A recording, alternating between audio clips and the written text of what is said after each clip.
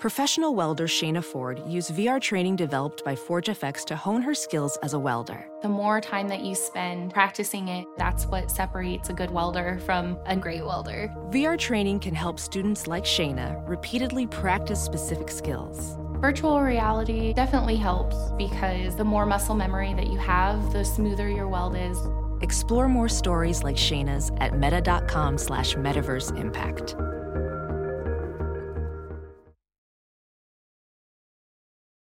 So Noah, this week on Catch and Shoot, I'm thinking we go totally TV theme for the whole show. Are you up for this? I mean, our guest, Bob Salmi, that certainly fits with the TV theme. Yeah, Bob Salmi, a guy that's worked he's the coach in the truck. He's a guy who breaks down plays that you see on air, ESPN, ABC. He's going to be fun to get to, but I have a story that I've been dying to tell on this podcast because I always think that it's you and I just talking alone, and I don't assume anyone else is listening. Nobody is. Yeah, so since no one else is listening, it's a story about an anchor for a major network that I used to work for. Not going to name the network or the anchor, but people are free to, if they do listen to this, guess on their own. You're free to guess. No, I'm not going to tell you who it is, but sure.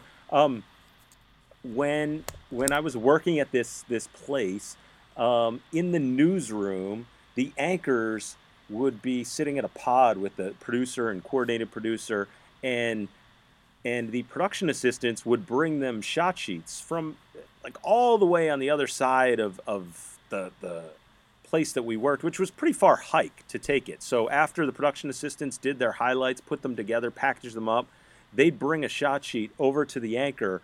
And 5-10 minute walk would get to the anchor, and they're bright-eyed and bushy-tailed, and they'd be all excited to give the anchor the shot sheet for the highlight for that show.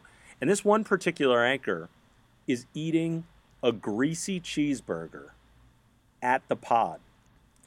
Production assistant comes up, standing right above this anchor, and sort of just looks at the anchor, is all excited, has the shot sheet, and the anchor looks at this production assistant, looks at the shot sheet, and looks down at his desk to pretty much say, without saying it, "Hey, drop the shot sheet, right? Put it right down." Well, the production assistant doesn't do that. He's just sort of so excited to be there that he's just looking back at the anchor. The anchor looks back at the production assistant, again, looks at the shot sheet. Anchor puts the cheeseburger down for a moment, takes his greasy hands, wipes them all over the production assistant's pants, grabs the shot sheet. Thanks. No. Legendary story at this place that I used to work. I had no idea that station in Topeka was such a major operation. I'll give you a hint. Man. It wasn't that station in Topeka. I can't believe Mike Gann would do that. I can't believe it. It was not Mike Yam. It was not Mike Yam. And it wasn't Noah Kozlov either. It was someone that I worked with in television. And you would know this person, Noah. Yeah, you know what? I've got nothing to truly follow with that, although it leads us to our thought that we want to do the anonymous media podcast where you just like change your voices and just start telling stories. But I'll tell you what, there are a lot of good people in the business. There are a lot of frauds and a lot of really bad people. Who just do despicable things, and that's one of them. All right, let's get into the show. The Catch and Shoot podcast is a presentation of Pure Hoops Media. Catch and Shoot goes well with both red and white and is perfect with a workout of your choice. Our co-hosts are on both coasts and they have all of NBA Nation covered. Adam Stanko in the Bay Area and Noah Kozlov in the Big Apple. Catch and Shoot featuring myself, Adam Stanko, and Noah Kozlov is a presentation of Pure Hoops Media. Our show features great guests such as George Karl, Rick Barry, Steve Javi, and today's guest, Bob Salmi. A new edition of Catch and Shoot drops every Wednesday. Our Friday show is the Pure Hoops podcast with three-time NBA champion BJ Armstrong and Eric Newman. BJ's takes are unique, and he is not shy about telling you what he thinks. Our Monday show is the Mike Wise Show, formerly known as the Wise Ass Show. You can probably figure out why. Nobody tells a story quite like Mike, and some of his guests have been Jamal Crawford, Jeannie Buss, which you have to listen to, PJ Carlissimo, Rick Bucher, and Garrett Temple. Please check all of them out, subscribe, download, rate, review, and enjoy. Guys, explain this to me. Adam, explain this to me. Saturday night, so Bob Salmi, who we'll have on shortly, the coach in the truck, he's the telestration producer, so everything that you see get telestrated by the analysts, Jeff Van Gundy and Mark Jackson. That comes from Bob. So Saturday night's game, ABC, Celtics-Lakers. Explain this to me. That could turn into a radio show. No, this is the headliner of all headliners for soap operas that are taking place right now in the NBA. This is the ultimate soap opera. It's Celtics-Lakers. It's Celtics in complete disarray. All the Celtics fans I know, except our producer, Bruce Bernstein, he's pretty level-headed about it. But everyone else is losing their minds over this most recent Celtics fiasco. Apparently, LeBron James needs help from Kyle Kuzma to get pushed out to the wing on defense, which I don't even think was really what happened on that play. Yeah, I don't think so either. I just think, in general, the one thing for me that's fascinating time and again is I look back on Kyrie Irving's sort of timeline of his career, and it seems like every year, if you go look back, there's something drama-related that he's just attracted to. His most recent thing, being disengaged from the team, doesn't want cameras in his face. There's something about this Kyrie Irving thing that's just become fascinating to me, and I'm really curious as to where the relationship between Kyrie Irving and the Celtics goes. And, by the way, his old teammate, LeBron James, and the Lakers goes. So, must-see TV. Must-see TV. Right. I think Mark Jackson, Jeff Van Gundy, and Mike Breen, I think they should take calls during the actual broadcast. Because I think, this you're going to have no Kyle Kuzma. He's probably going to be out now. So, you're going to have Kyrie with LeBron, and now it's, all right, does Kyrie want to play with LeBron again?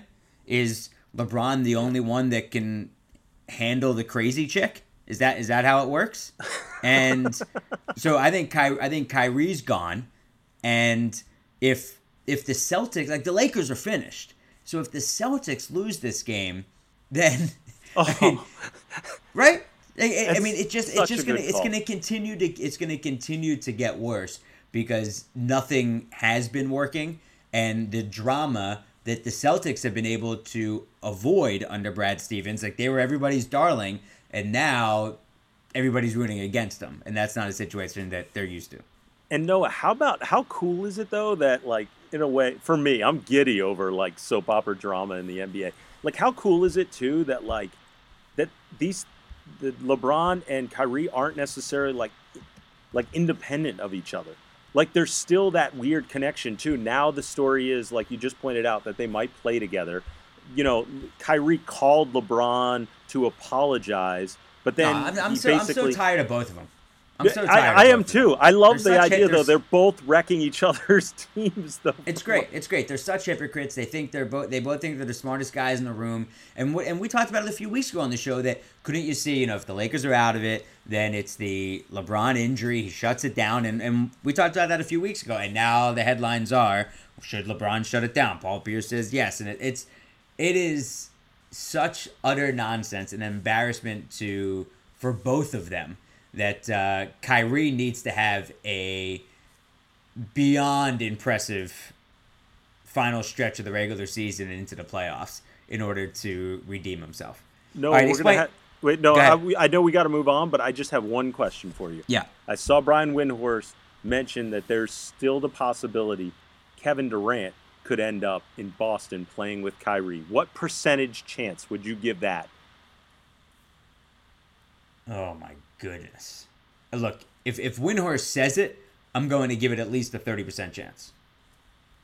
Fair. Because if Windhorst just doesn't say that just because. Everything out of his mouth is calculated. Would require a sign and trade, but it's still interesting to think about. So, but I still think he ends up in New York, and I think those two deserve themselves. I think they deserve each other in New York. Anyway, explain this to me. injuries to major stars, Paul George, Joel Embiid, are going to have a major impact on the start of the playoffs. Well, there's no question. This Joel Embiid thing is just weird to me, Noah. I mean, what does he miss now? 6 straight now, counting Tuesday night. Yeah. As we record this podcast, there is no way around it. I'm curious to see long term what the Sixers would look like if we started seeing a lot of Simmons at the 5 and just where they would take this team long term. I'm not necessarily talking about this season, but just where the development could go of Ben Simmons if he was like a new NBA hybrid 5. Yeah, that's interesting, depending on who their point guard would be. Yeah. But would he be the first true point center we've seen? Yeah, in the NBA? Maybe Draymond counts as some of that. Yeah, it goes back to Magic in the finals in 80. Yeah, it'd be interesting. But I'm still curious as to where this whole injury thing with Embiid goes, and I think it's still sort of been a head scratcher, and I think it's way worse than Sixers are even letting on. But I know that you're way more tuned in to what's going on with Embiid right now. Yeah, I agree. I think it is a lot worse than and it's also optics wise. I always look at that the last time we saw Embiid, he was partying with Michael Rubin at the All-Star game. Then he's out there at the All-Star game, and now he's out for 6 days or 6 games so far as we record this, as you said, on Tuesday night. So, and again, the 4-5, you got to get out of the 4-5. So for the Sixers not to have Embiid, yeah, they're insanely talented, but not to have Embiid hurts their chances of getting out of that 4-5, and that's where you need to be. You cannot. The Sixers do not want to see the Boston Celtics to start the playoffs. Nobody wants to be in that 4-5, and I think also the Paul George stuff. I mean, even on this team is, given the way Westbrook has shot the ball this year, and also their defense without Paul George, they are. I don't want to bore anybody with the numbers, but they are significantly worse in every single category without Paul George, and that could be trouble for Oklahoma City to see how long he's out down the stretch, because Oklahoma City right now they're only a game out of the 5th spot, so they could end up falling into the 4-5 with either Portland or Houston, maybe even Utah. But wouldn't you rather see Utah than Portland or Houston? Nobody wants. Or maybe you'd rather see Portland. I don't know. Yeah, that's a good question. I mean, right now Houston looks like they figured it out again. But I mean, if Paul George isn't 100%, then I don't trust OKC for anything. But if Paul George is 100%, I mean, Golden State definitely doesn't want to see them in any way, shape, or form. I can tell you that much. Paul George has been deadly this year, so it'll be interesting to see where things end up with him down the stretch. All right, explain this to me. Then the coach of the year is very much up for grabs. I think it is. I'm thinking the front runner right now for me is Nate McMillan. I mean, listen, take a look at the standings. I know you've got your whole idea of who should have been there at the beginning of the year, who will be there at the end. And I think when you look at Coach of the Year, you have to go with expectations. And when you figure that this team has somehow stayed afloat without Oladipo in the mix, I mean, now granted, it has to be sustained, right? I mean, they have to still survive it. But to me, that's my Coach of the Year right there is Nate McMillan. But so I have him at 3. Go for it. I have him at 3. Okay. So Mike Budenholzer I had as 1. They've got the best record in basketball. He's been unbelievable. Yeah, and they didn't change anything really, except for they brought in Brook Lopez, but they brought in Brook Lopez to be a 3-point shooter, and they had Mike Budenholzer. So and Giannis has become the MVP. So I think Mike Budenholzer is the favorite, followed by Michael Malone in Denver, because of the production that they've got, not just from Jokic, but also the bench. And they've been there with the Warriors the entire season. So if they stay in that 2nd spot or even win the West. And then I have Nate McMillan at 3. But I was looking at it. the last 8 Coach of the Years, they've all had a winning percentage above 670. So right now, the only teams with winning percentages above 670 are Golden State, Milwaukee, and Toronto. And you got to go all the way back to, like, Doc was the last Coach of the Year all the way back. I think it was like 2000. Yeah, it was 2000. Was the last Coach of the Year that was around, was at 500. He was 41-41. And that was the year coming off of the lockout year with Chuck Daly. They traded Penny. They weren't expected to make the playoffs. They didn't make the playoffs, but they were expected to be the worst team in the league. So I think it's, and look, I think Terry Stotts deserves serious consideration, but there's only 3 spots. So right now I would go Budenholzer, Michael Malone, and Nate McMillan. Let me just ask you this. Where would Indiana have to finish in the East without Oladipo now rest of the way for you to change your rankings? Yeah, I mean they'd have to somehow leapfrog Toronto. Like, I think if they stay in the and I'm not saying that it's not, like, staying in the 3rd spot, Adam, is crazy impressive. Yes. But Milwaukee is a top 5 offensive team, top 5 defensive team, and all they did was change their coach. That argument is pretty tough to go up against. Yeah, but I think it's.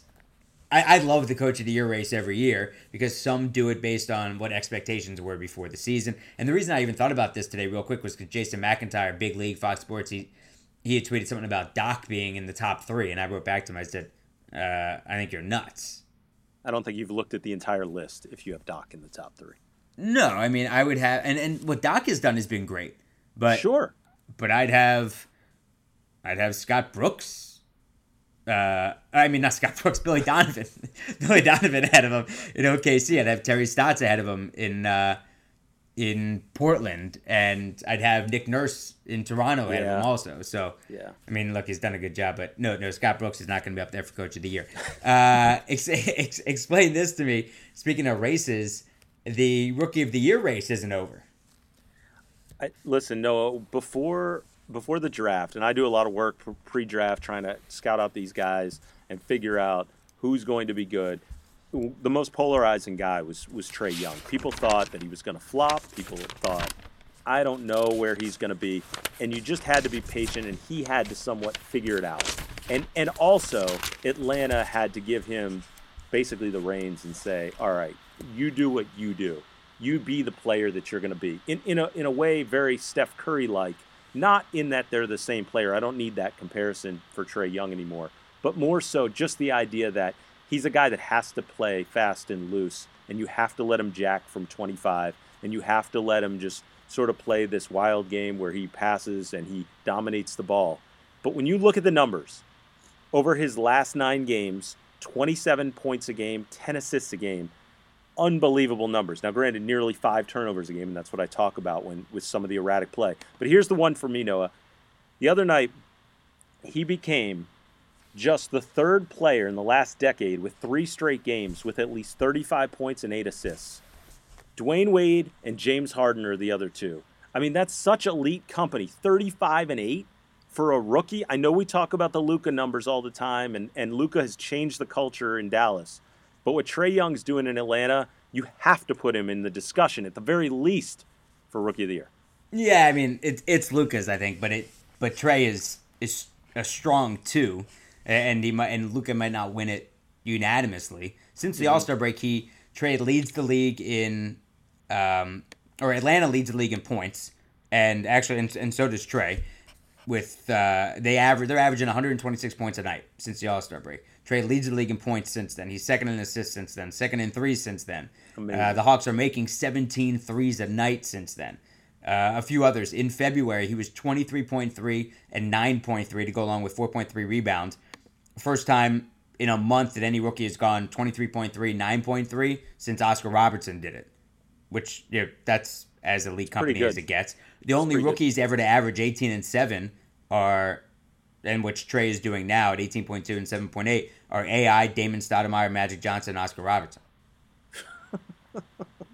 Good company. Yeah. But look, again, it's not a slight because Luka's been on another planet and Trey just happens to be on another planet of its own. It's just that Luka is on Jupiter at the moment. Yeah, it's gonna be that is the largest planet, right? You're asking the wrong guy. You're asking the wrong guy. Yeah, I think so. That was fascinating. We're joined now by a man with so many titles going back in his career, but right now you can call him the coach in the truck. He's the telestration producer for ESPN ABC games. He is a former Sixers TV analyst. He's won multiple Emmy Awards. He went to the NBA Finals as an assistant coach for the Knicks in the 90s. Spent 2 years as an assistant coach for the Dallas Mavericks. He worked for the Philadelphia 76ers on their bench with Matt Gukas. He's Bob Salmi. Bob, we appreciate the time. Okay, and I'm only 97 years old. Yeah, right. So, I could start with Florida Southern and the 82 Division II championship, but we'll get to that at some point because I'm sure the details are fresh in your mind. But what is day-to-day like for you? Day-to-day right now is basically, following the NBA, staying on top of what's going on in the NBA. And then when the ABC games roll around, usually 2 on a weekend, and then when the playoffs roll around, especially every game in the playoffs that the ABC and ESPN will do, is just preparing for what Mark and Jeff will talk about, what they have talked about, and what some of the trends are in the league that we could possibly X and O on that would enhance maybe our coverage and let viewers inside a little bit better into what's really going on the floor. So where are you during the game? During the games now, the technology has changed. I used to travel to the games, and my equipment was in the TV truck, and I was actually there on site with everyone. But now it's evolved to the point where I could do multiple games from one location in Bristol, Connecticut. And I could stay in Bristol and I could do a college game at 2 in the afternoon and do a pro game at 8:30 at night. I can control the unit that I used to physically work on site. I can control that unit from Bristol, Connecticut. Bob, what is it that you see now watching monitors and trying to figure out how you're going to telestrate these plays that maybe you didn't see when you were coaching? What's interesting? There's so many different angles that a television broadcast will use that, a viewer's not really aware of. I mean, they see the super slow-mo replays, and for the most part, a viewer watches the game with one camera where you see all 10 guys at the same time. When plays happen, like I'll use James Harden as an example. When James Harden does his step back, he stretches the rules to the limit. And in real time, I don't want to officiate him because it's so hard to tell. Does he take an extra step? Does he pick the ball up before he jumps back? All those things come into play, and I get an opportunity by going to other cameras, going to other replay angles to see exactly what happened after the fact.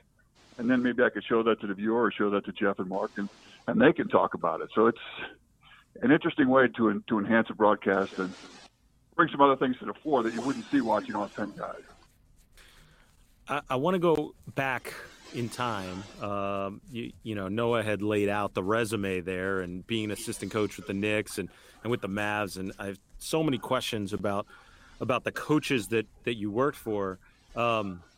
But I saw something interesting where you talked about Pat Riley being the most organized person or coach that you've ever been around, and Don Nelson being the least organized. Can you give me an example of how both sort of fit that bill? Well, it's interesting to me that I think Nelson was more the mad scientist type of coach, where he would sit down after a game and go out to dinner with his staff and he was first team all paper napkin. He would draw it up and he would stuff it in his shirt and bring it to practice the next day. Whereas Pat Riley would be very meticulous about how he put things down, how he stored things, how he organized things. And they're both great basketball minds, but two totally different approaches as to how they go about their day to day. And I felt fortunate to have worked for guys like that on two different ends of the spectrum because so many young coaches get to work for one coach before they ever, become a head coach, or they only ever see one way of doing things. You wouldn't call Don Nelson a bad coach, and you wouldn't call Pat Riley a bad coach, but those are two polar opposite approaches to how they go about their day-to-day in basketball. So on that point, give me an example, Bob, if you would, about how those two, Don Nelson and Pat Riley, went about connecting with players differently. I just think that Pat Riley always made it about, and it's one of the things I respected about him. It was never personal. It was never, like you're a bad player or you're not doing what. It was always team oriented, that we need you to do X so that we can win. We need you to fill this role for us to win. And Nelson was a little different. He just threw different parts together and never really talked about, the how or the why. Just you saw the how or the why after the ball went in the basket. So, Pat, his approach was player-wise, just, hey, this is what we need to do. This is a proven way that teams can win. And for you to be a part of that winning, you have to fill this role. And Nelson was, well, you're going to be the point guard, Anthony Mason. And Mason never played point guard. It's just, and he just handled the ball. And then all of a sudden, Patrick Ewing was open for an 8-footer on the baseline, and no one questioned anything or how it started or how it finished. And Nelson just kind of smiled a little bit as the ball went in the basket because he knew he had set that up. But never any real discussion about the how or the why. Riley was more about the how or the why and how it related to the team and how your role helped that team win. As far as guys buying in as being a video guy early in your career, who are the stars, or at least the better players on the teams that were all in on video, and the other guys who rejected it? It's interesting. They were all the guys that I've ever worked with have been all in. And as it got to the point where, gosh, I remember when I first went down to Dallas with Jim Clemens as the head coach, and I was excited because Jimmy Jackson, Jamal Mashburn, and Jason Kidd were on that team. And you couldn't get those guys enough video. And we were just starting to put them on onto CDs at the time in an MPEG-1 format where you could finally compress it enough to view it so you could understand or see who was who. You could put a whole game on one CD, and they would watch it on the laptops. I don't think I've ever been around a player, especially a good player, that didn't want to see as much film or as much video as they could get their hands on. All right, so give us the real story. Why didn't it work out with those three? That's a great question. Never had any real bigs. Jason Kidd would admit, I think, that as a young player, he was making mistakes off the floor and not really as dedicated to his training regimen as he was later in his career. I mean, Jimmy Jackson was young. Mashburn was suffering a couple little injuries and a couple dings and things like that, but I was excited about seeing those three on a team and excited about going there, thinking we could have turned that thing around. Is the Tony Braxton thing real? To some extent. I never really asked Jason or them about it, but it came up on occasion. It's funny how you watch these shows now and you see her; she's got some reality show or something that she's doing, and I kind of chuckle and say, "Well, that's different reality back in '96 than your reality right now." Bob, I saw an article about that you were quoted in 1996 about the advanced scout service that was sort of like a precursor to today's analytics and video stuff. What was it like working on that technology back then? It was interesting because it was the first, foray into analytics. Pat Riley hired a guy, Jordan Cohn, back in the early 90s, who did every breakdown of every play of every game and had his own little crew where, 2 dribbles left, 2 dribbles right, all the things you see now as, just day-to-day stuff that people consider this, that, he goes left, he shoots 40%, he goes right, he shoots 60%. So, guess what? Well, force him left. He was doing that in the early 90s. But the hard part for me was he had a line that he attributed to Bob Knight. And thank God I got to work with Knight for 3 years on college basketball. I did X and O for him. They were thinking he could be, a decent broadcaster if he, applied himself. But he had a lot of stuff in his mind that never really got out to the viewer. But I felt fortunate to work for him because he said he never said this. And Riley said he did. He said that the box score accuses, but videotape indicts. And what he meant by that was that, you could look at all the stats and all the analytics and all the things you want to. Somebody has to decide, based on the video evidence, whether or not those stats or those analytics make sense. And the guy that had to go find that video in a linear format which is VHS tape, rewind, pause, find these thousands of items. That was me. So I learned a lot about analytics, and I learned a lot about boredom because I had to go find those. And there were times where, some of the stats that you thought really made a lot of sense, finally looked at the video and said, well, we're down 20 in 5 of these instances, so it didn't matter. There were pick and rolls where we double teamed on 6 of them, and they didn't score. There was always something within that data based on what you saw in the video that either helped it make sense or discredited it to the point where it didn't make any sense at all. And Riley understood that way before anybody else did. I want to ask more about Pat Riley, but I'm curious as far as Bob Knight goes. What did you learn from him that you didn't know about basketball before working on him? I learned that he's a savant.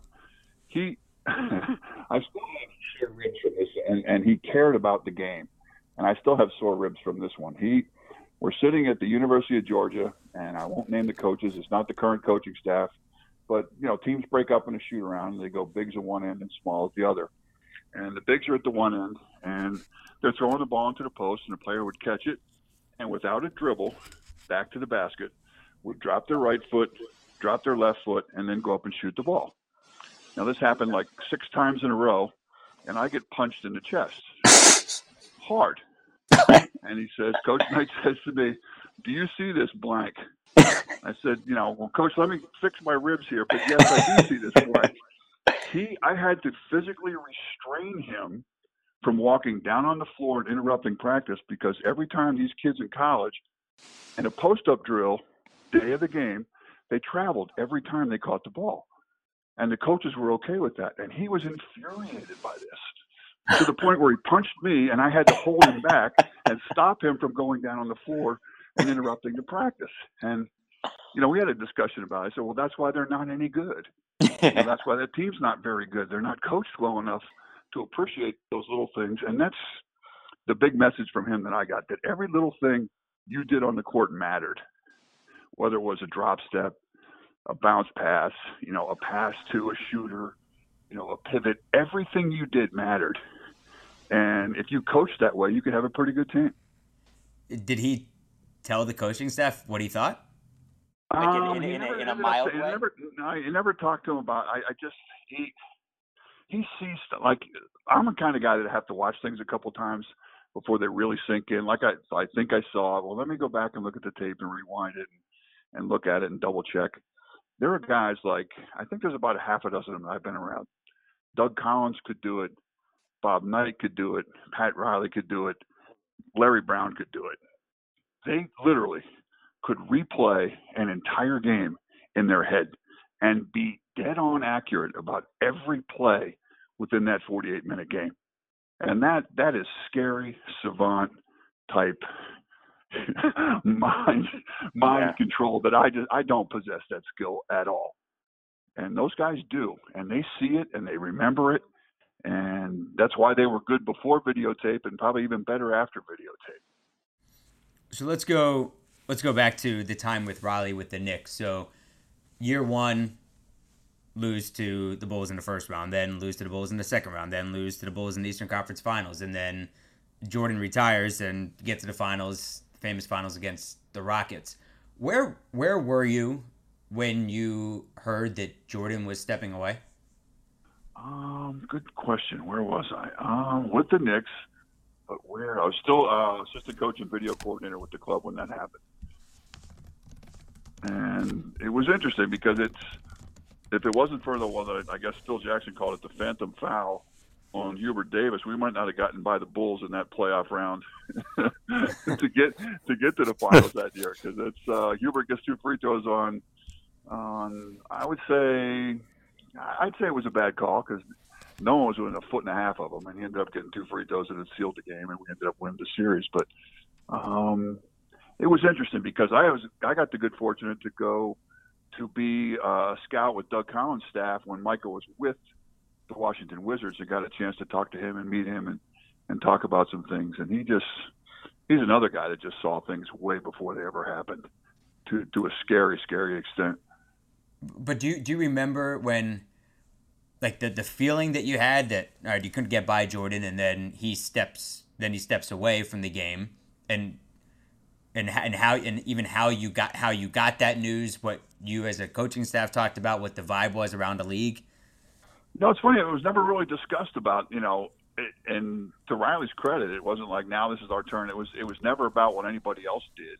It's about what you were doing. And sure, that was a huge part of it, Jordan not being there. But Riley was always, you forget the year that I guess the year before, what was it? Knicks were up 2-0 and heading back to Chicago and lost 4 straight games to lose that series 4-2. So it was competitive, but somehow Michael always figured a way to get out on top. But I don't ever remember that being discussed or that being like a sense of relief that, all right, now it's our turn. Michael's gone. Let's make this happen. I don't remember anybody ever saying that. Bob, the stories about Pat Riley and the way he used to work out his guys are legendary. I know the players that have played for him, even when he was, running things in Miami, have said that like the workouts were just beyond anything like that was going on in the NBA.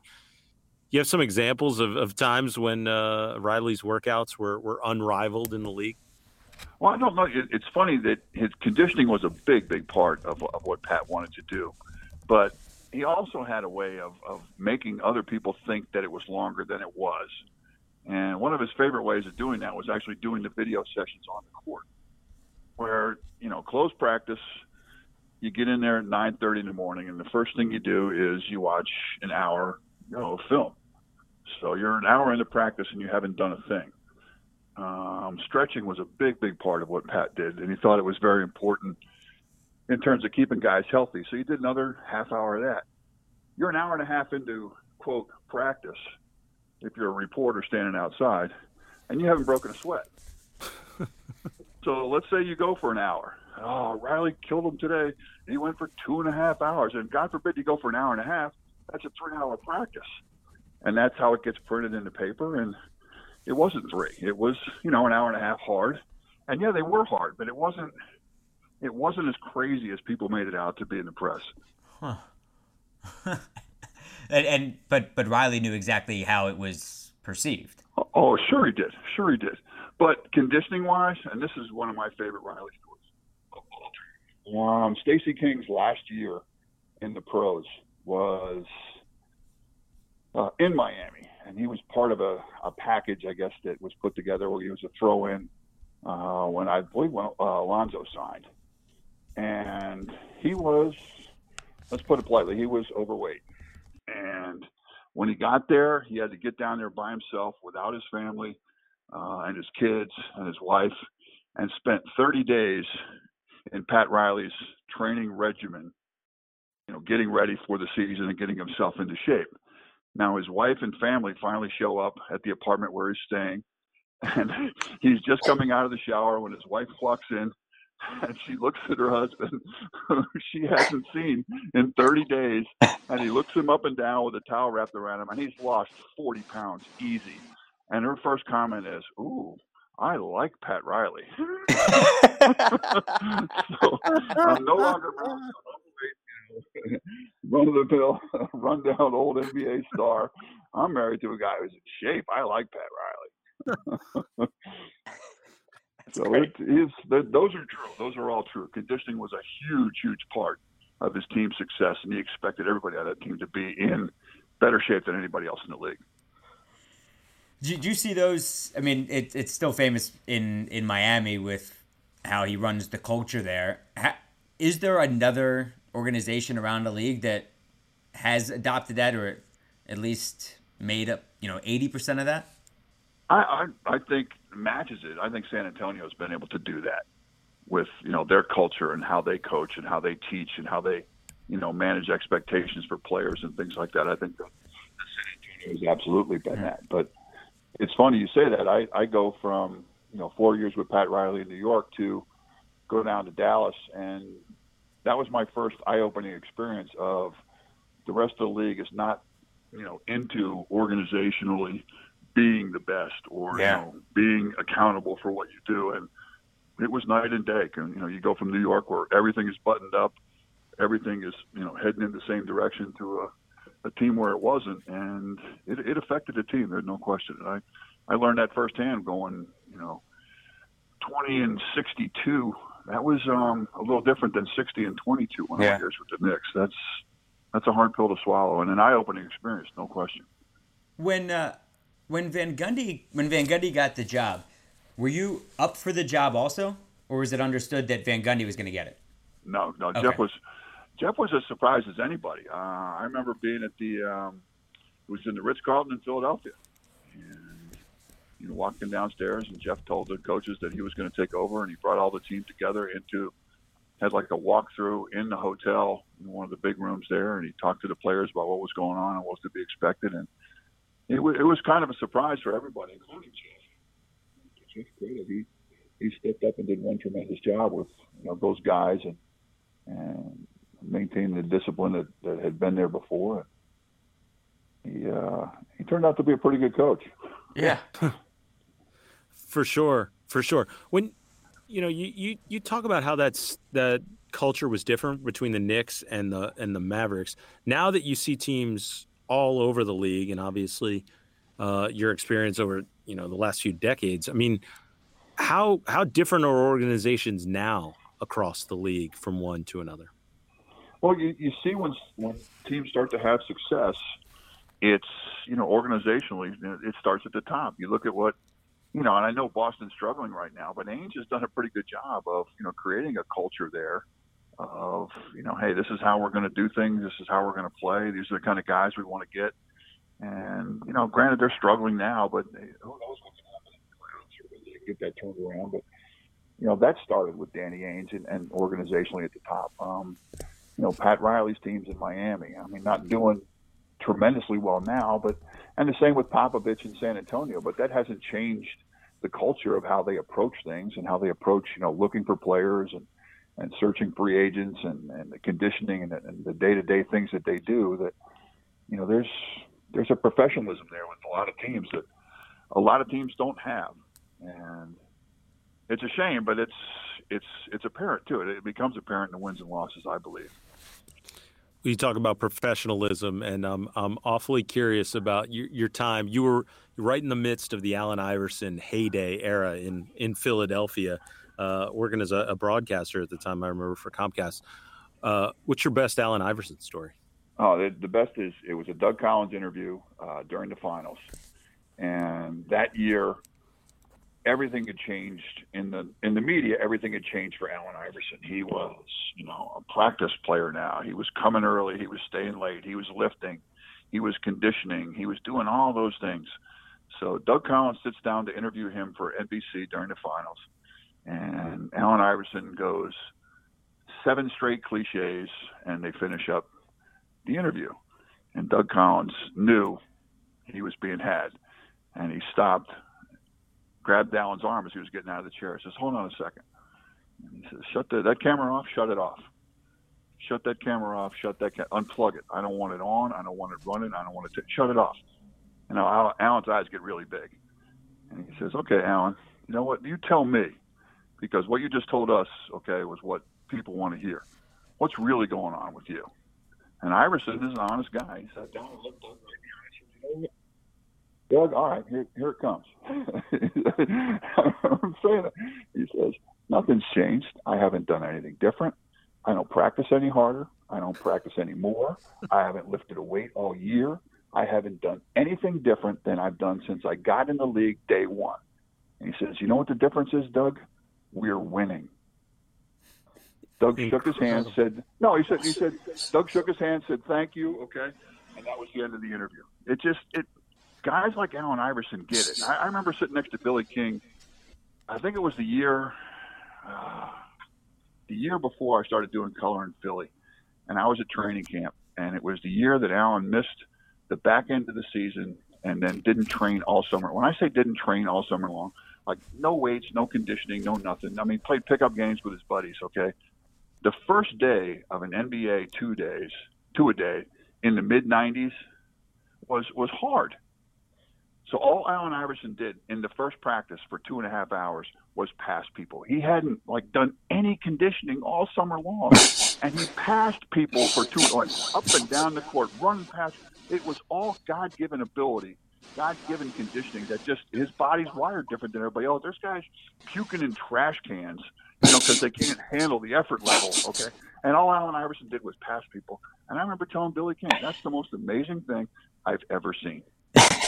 There's so much God-given ability there that you can go an entire summer of, I don't know what you're playing, playing pickup games, not working on your conditioning, and then show up for NBA practice and just bury people. He was wired different than everybody else. He really was. Rex Walters told me a story once that when they had preseason started at Carolina one year and they got on the track to run a few miles, and Allen immediately lapped the field going backwards. He ran backwards while everyone was running forwards. All right, now contrast that with I remember Charles Barkley's first 2 mile at Franklin and Marshall College. He and Kenny Green finished the 2 mile. Okay, I'll do it. Okay, in the 2 mile, 18 minutes and 4 seconds, and 18 minutes and 5 seconds. Two professional athletes running the 2 mile. He had to be physically restrained. There's a different little conditioning level, and than with Charles than there was with Iverson. He is. I mean, he's an amazing guy.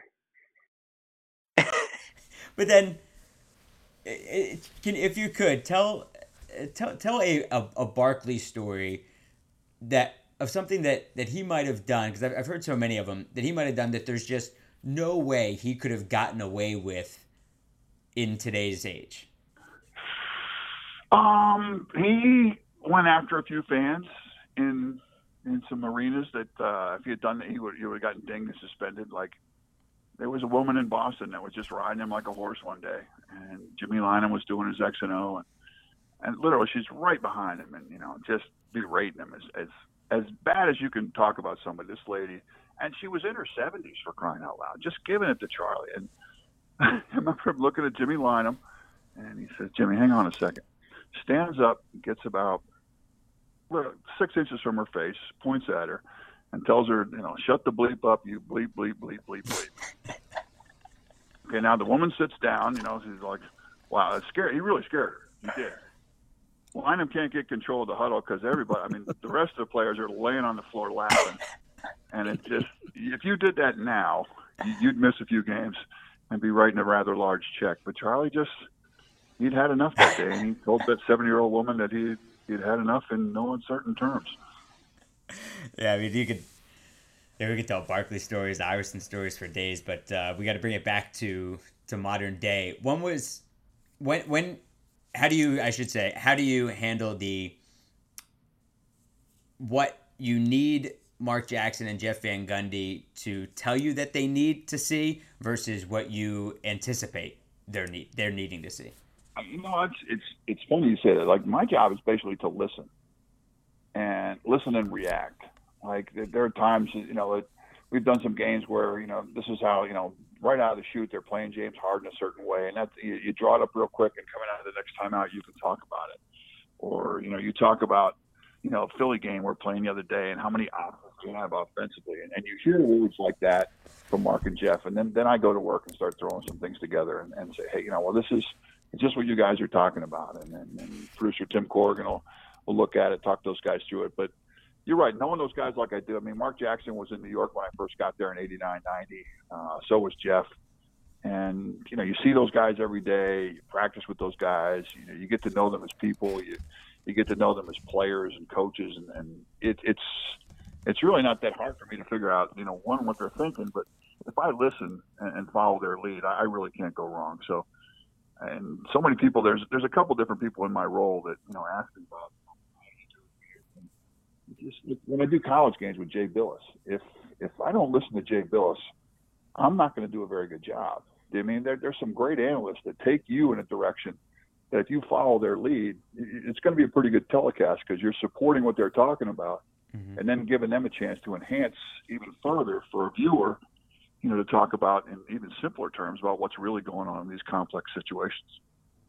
Noah himself is a pretty terrific play-by-play guy for TV, so he could probably answer this question. But as a fan, speaking strictly as a fan that watches from the outside, I'm curious, Bob. During timeouts, during breaks in action, during half times, what types of conversations are you guys having when they relay things back to you about what they've seen so far? Actually, there's not as much as you would think anymore. It just there was early on. It just like I said, it's supporting what they're talking about. Like when I get a replay package together, hey, Mark, or hey, Jeff, is this what you're talking about? Hey, Jay Billis, is this, just support what you're talking about, and then they go from there. So I think some of those conversations happen, especially when you get to the playoffs. They happen pregame. You know what I mean? Like, are there, you get from Jeff, or you get from Mark, or you get from producer Tim Corrigan that, hey, Salmi, this is what, I'm not in some of the coaches' meetings, especially if I'm in Bristol. We just got out of a meeting with Brad Stevens, and he said blah blah blah blah blah. So there's all kinds of red flags that go up and warnings and heads up that I get from the producer and from Mark and Jeff that really help me do my job. So it's just again, it's listening to what other people are talking about and then try to support that. All right, he said every time I mean to wrap this up with like a last one or two, I think it's something else. So we appreciate the time. When you're watching games, whether it's in the truck or back in Bristol or working on the game or you're watching on TV, who's the coach now that impresses you the most with the stuff he runs? Boy, that's a good one. I'm still a big Brad Stevens fan. I mean, as much as they're struggling, I think that one of the best measures of a coach is some of the things they run coming out of timeout. Brett Brown in Philly has gotten better, way better at that. Like, looking at a matchup coming out of timeouts, exploiting that matchup. That to me is the measure of a really good coach. When you're playing a game and it's in the middle of the second quarter and it's the second timeout of the quarter, and you come out of that timeout with something that gets you a bucket or gets you a clean look.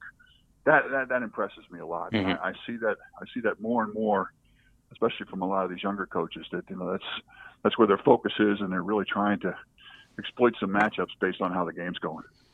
All right. What still keeps you up at night from losing the 1982 D2 championship?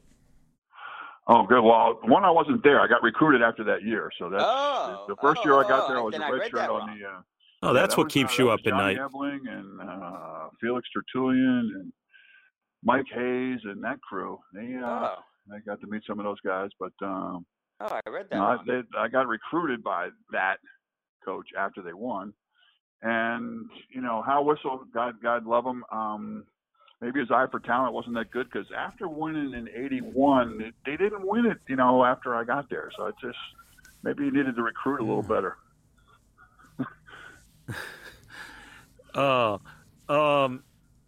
So Bob, usually we end the catch and shoot interview with asking you who is the player that you would choose in a Game 7 situation to take the last shot all time. But you're in such a unique spot that we're going to phrase it to you a little bit differently.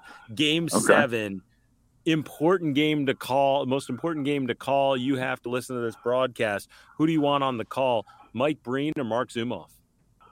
Oh, that's Mike Breen. That's easy. I mean, Zoo's got tremendous passion. He really does. He just, he loves the game. He's been there for a long time. And one of the hardest things to do is maintain passion over time. Zumoff has that in spades, no question. But Breen, like Pat Riley, is as prepared and knowledgeable as anybody in the league. I put him up against I'd be willing to make a bet about Breen that in a rules quiz with the officials, like if he jumped in the officials meeting and they gave all the NBA officials a rules quiz, Breen would be top 30. Easy. Oh, wow. And the referees are supposed to know the rules dead. And I'm betting that Breen knows the rules better than half of them. Who would be your analysts? I'd take Mark and Jeff. Two unique approaches. And again, Jeff sees things, before they happen. Mark catches matchups quickly. And I'll take those two. I'll take those two any day. Well, Bob, we appreciate it. Thanks so much. And we hope that our listeners got a little bit insight into what goes on behind the scenes in that broadcast and then what Iverson and Barkley and others were like as well. We appreciate it. All right, not a problem, guys. Thank you. I think we're about to go off the rails. All right, let's go off the rails. I thought about, like, I don't know, the whole time now I've been thinking about TV stories. I worked, so I guess I'll go with this instead of talking about the salmon burger I cooked in the kitchen tonight. And I think I'm surprised that you don't smell it all the way out west because, oh my God, my entire apartment stinks. I'm sure the hallway does too. But anyway, it was good. It was good. A place where I used to work, we'd be hosting a show from a studio, and yeah, of course it's soundproof, but you're looking out at the glass and you're looking at the production team. Mm-hmm.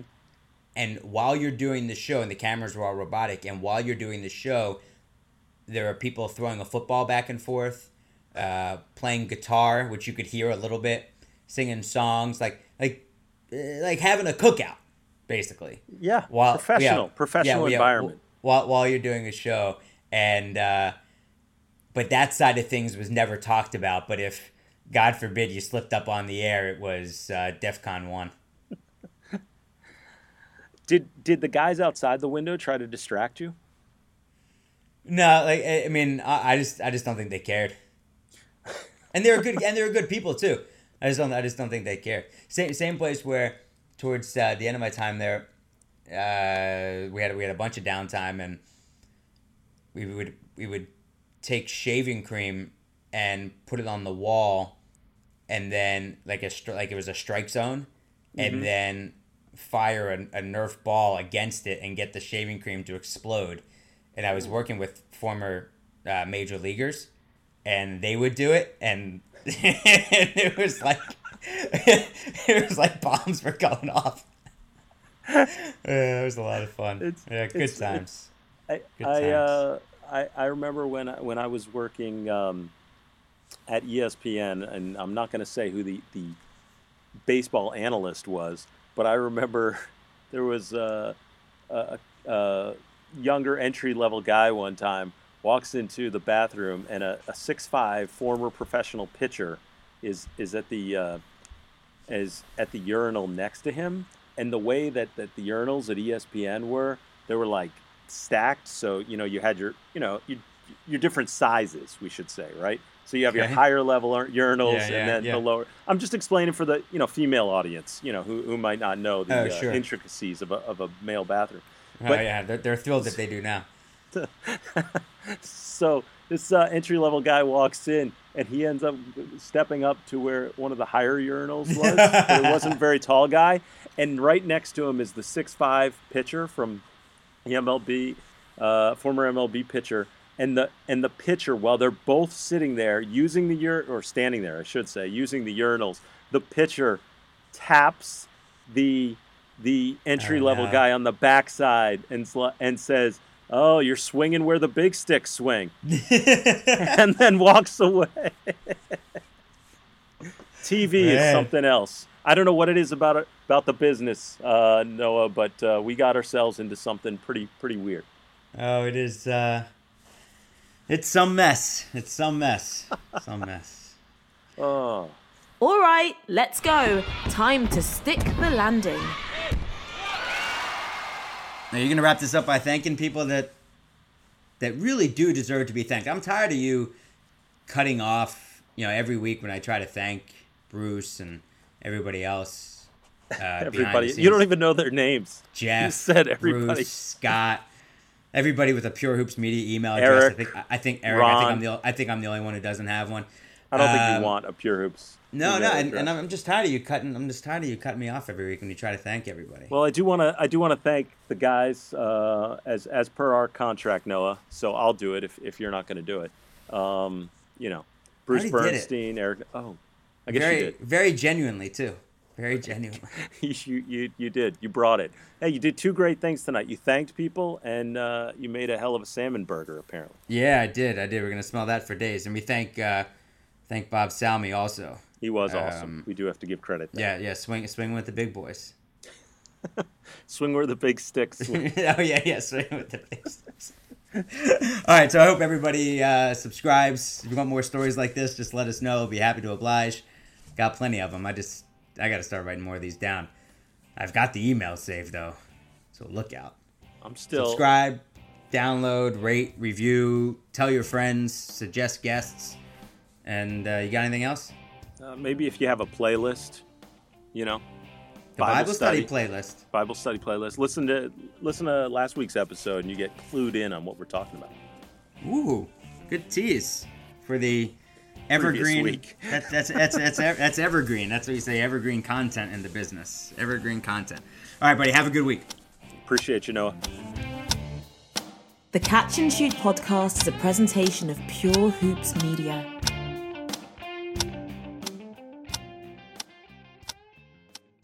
Let's jump into Peppa's world of play. Look for spring flowers, hunt for muddy puddles, and bravely explore exciting places with Peppa playsets. Peppa Pig, inspiring kid confidence.